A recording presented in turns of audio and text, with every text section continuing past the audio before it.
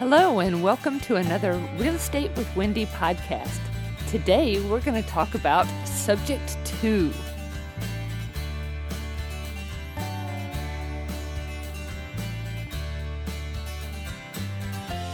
Hey, Jean, do you remember the last time we spoke about Subject 2? We just touched on it briefly. Do you remember what we said about Subject 2? I remember that it has nothing to do with Subject 1 or 3. Okay, so let's go over what Subject 2 actually is. Subject 2 is just another word for an assumption of a loan. If you get a certain type of loan, sometimes they're assumable loans, sometimes they're not. But if the loan is assumable, then you can do a assumption of that loan subject to whatever the terms of the loan are, whatever the interest rate is, however long it takes to pay off, if there's a balloon payment on that, just whatever the original terms of that loan were, you are assuming those terms and doing it just the same as it was to be done originally. So one is subject to the agreement made by another party before you assumed the loan. Correct. Yes. And in fact, I happen to have an example. My son, of all people, is, of course, he hears Mom Talk Real Estate. He's been hearing Mom Talk Real Estate for 20 some odd years, maybe longer. He's heard property management. He's heard tenants this, investor that. He's heard wholesaling. He's heard every single bit of every single thing that I talk about, including Subject 2. So I guess him and some friends were sitting around the campfire one evening and talking about what's going on in the family. Well, as it turns out, a person in the family had just gotten engaged and was looking for someone, they're going to move out of their house. And they wanted someone, hopefully in the family, to pick up this mortgage and just take it over for her. She didn't want to sell it outright to a stranger. She wanted to pretty much gift it to someone close in the family, but not really gift it, just help me out for a few years, like there's, however many years left on this mortgage. And it's a ridiculous low amount in my son's case. I think it's like 4 or 5 years left on the mortgage. And it's a ridiculously low rate because 25 years ago, can you imagine what they originally borrowed? And then, of course, what the payment would be on that. So it's a terribly small number. And of course, they're ever so happy to pay it off, him and his wife. And it's his wife's mom who is doing this deal for them. And why? Because it's her daughter and her granddaughter and her family that is going to be taking over. And it is such a beautiful thing that this is even an opportunity for them. But having heard about it, listened to it, knowing what it's all about, and then how to, of course, ask Mom for the right contracts and how to draw them up and proceed without having to go through pretty much anything at all. They don't even have to close on the house really until after everything is said and done. There will be a switching of the deed, but they can do that now. They can do that later. It's $25 to go down to the courthouse and switch the deed over out of one's name and into another. Other than that, there's really no cost associated with it from either closing or any other types of fee. Can you believe that? Sounds unbelievably lucky. And with that, I'll add that this woman must be in her 50s or 60s. She has probably been single, so she is marrying a new partner who comes with his own set of financial history.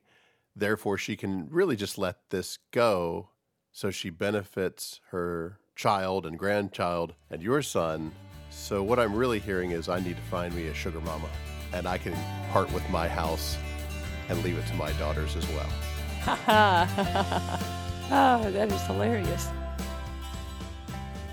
Again, it was very fortunate for them to find this deal. They are out there, though, and if you listen very carefully, this was just something that was mentioned in passing. And my son and my daughter-in-law talked about it privately after whatever campfire party was over and everybody went home. They just went back and said, hey, what about this? What about, if we ask Mom to do a Subject 2 and blah, blah, blah. And it came out of knowing the knowledge and putting it into action at the right time after hearing bomb like that dropped. But yes, she's going up to somewhere in the mountains and she's going to live a beautiful, happy life. And of course, she is, yes, getting older. And I think that, what comes around goes around. One day they may have to be, taken care of. So my son may be having to take care of me. So I want to take care of him because, you want to be taken care of well when you're a little older and you can't take care of yourself anymore. The motivations are there for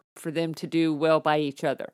So that is their little setup and their experience with Subject 2. Again, it's just a matter of knowing how to draw up the contracts, which with the original mortgage still in place, all that has to be done is for them to fax or email or overnight or whatever the contracts for you to sign, for you to assume that mortgage subject to the original terms. You would contact the owner of the original mortgage, would contact that person. Let's say, for example, Jane Smith has, 123 Main Street, and she is wanting to move out and move on with her life. And, times are getting bad and she just doesn't want to deal with any of this. She just wants to maybe give it to someone, her friend, her family member, whomever, to take over her mortgage so that she doesn't lose credit, whatever. Circumstantially, sometimes they make sense.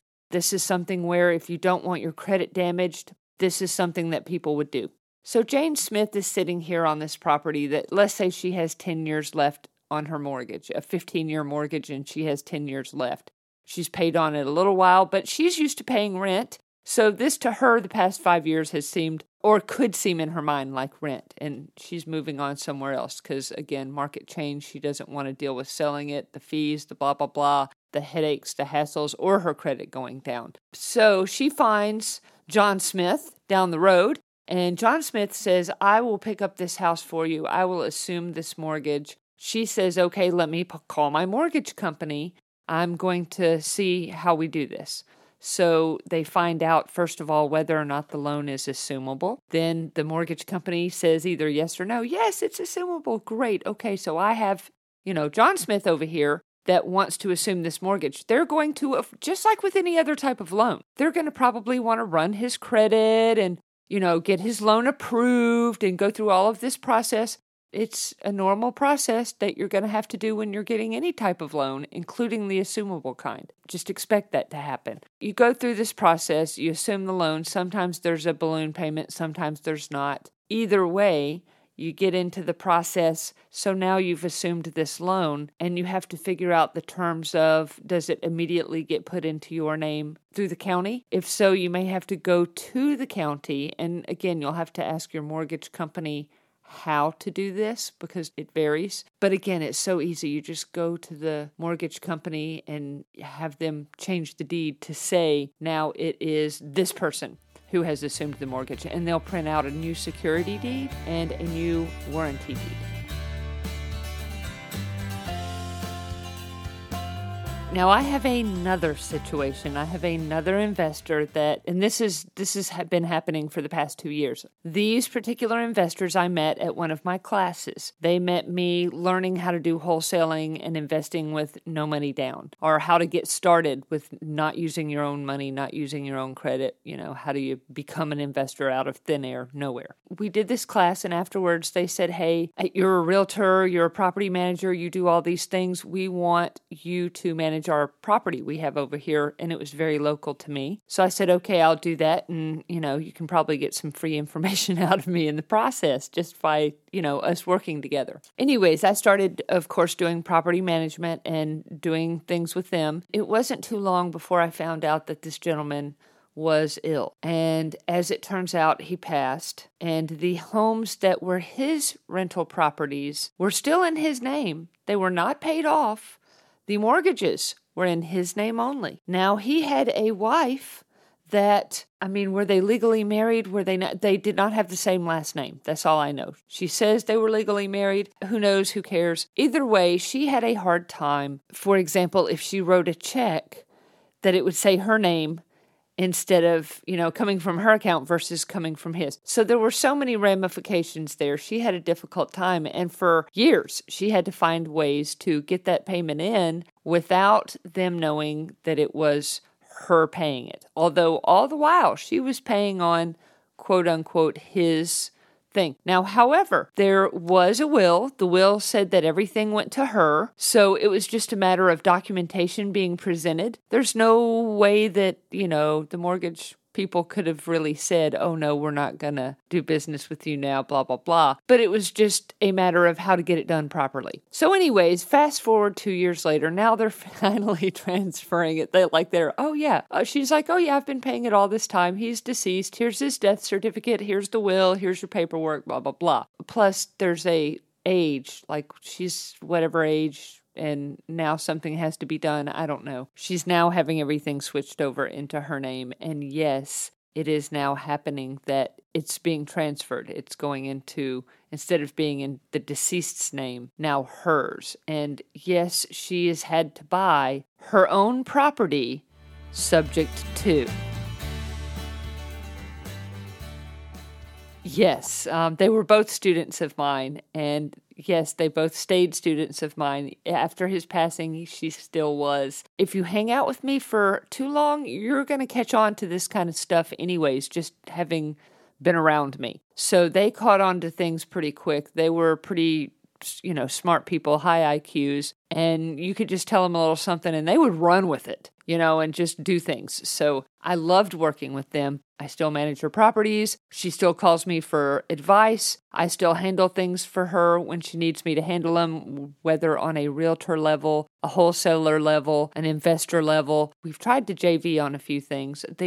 Sometimes things don't work out. And that should probably be a future podcast. As many stories as I have about things going a certain way and things going the way that we're trying to talk about in the podcast, I have just as many stories for things that did not work out. And what can I say about those stories other than each and every one was a learning experience, and each and every one taught me something to give me a perspective to then go on and succeed in the future. Some things are destined and some are not. Again, I wouldn't change anything that I've done. Sometimes you do things and you throw stones out there and you just never know what's going to, roll back down the hill towards you.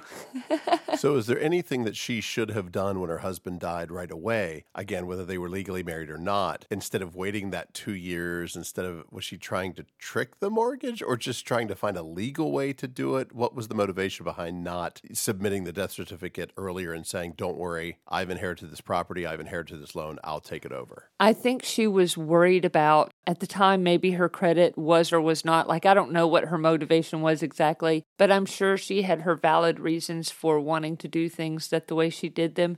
And that's the thing about investors. Sometimes they have their own motivations. They're not necessarily going to tell you what they are, or if they do, you're going to keep your mouth shut about it. I've learned not to ask. You just don't ask investors what they do. It's not legally my responsibility. For example, once I turn over monies to an investor, it's their rent monies that I've collected on their property. It's not my property. It's not my money. I may have had it sitting in an escrow account for a few days, but it's their money. So once I turn it over to them, who knows what they do with it? You mean if they bothered to pay taxes on that money? Right.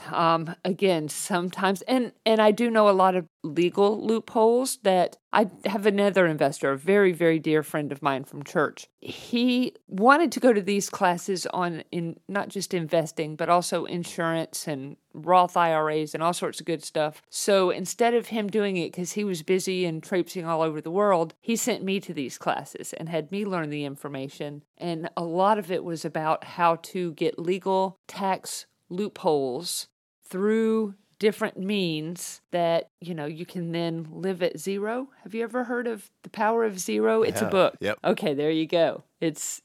We're all striving to be at zero. To be there is a very special place that, like I said, for those who don't understand what it is or don't strive to be there, then, there's some people that will never get it.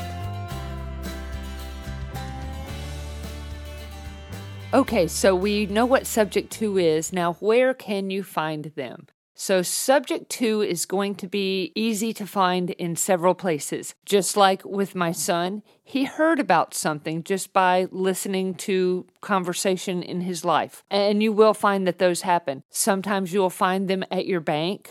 I've had my branch manager call me and say, hey, Wendy, here's a phone number. Call these people. Sometimes you'll find them on the MLS. If you look on your state, in mine, it's the GAMLS, or GAMLShomes.com. So if you look on the MLS, you could sometimes look down in the public notes and see that this can be done subject to. You'll see sometimes that it says loan is assumable. So again, if it doesn't say that, what can you do?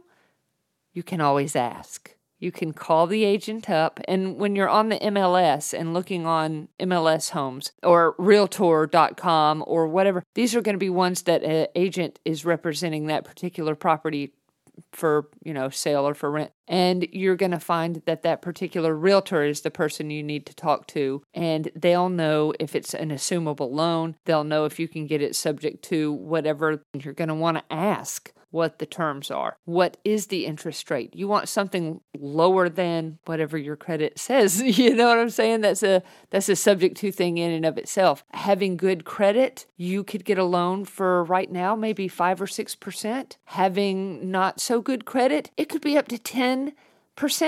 And if you're talking about a private loan or a hard money loan, it could be 10 to 15 or higher. And these are things that are subjectable to your specific circumstances based on your specific credit, how much money you have down specifically. A lot of private money and hard money lenders are going to insist upon 10 to 20%, usually 20% down. They will not finance more than 80% of a hard money loan. And even with private money, a lot of them want money down. In my case, I found someone from a club that I went to regularly, and because this person was a personal friend and a family friend, I was able to do business with this particular investor with no money down, which is unheard of. If you network properly and you find the right people, then you're going to be able to do these deals without using your own money. And that's a whole nother podcast, how to do all of these things that I talk about without using your own money, without using your own credit. So I just assumed that subject to would have to be word of mouth. It would have to be a friend, a relationship, a family member, but that's not the case. No, that is not the case. In fact, even if on paper, it does not say that the loan is assumable. Even if it doesn't say subject to on the MLS, even if it doesn't appear on paper or anywhere on record that this is something that can be done, what do, Gene? We ask.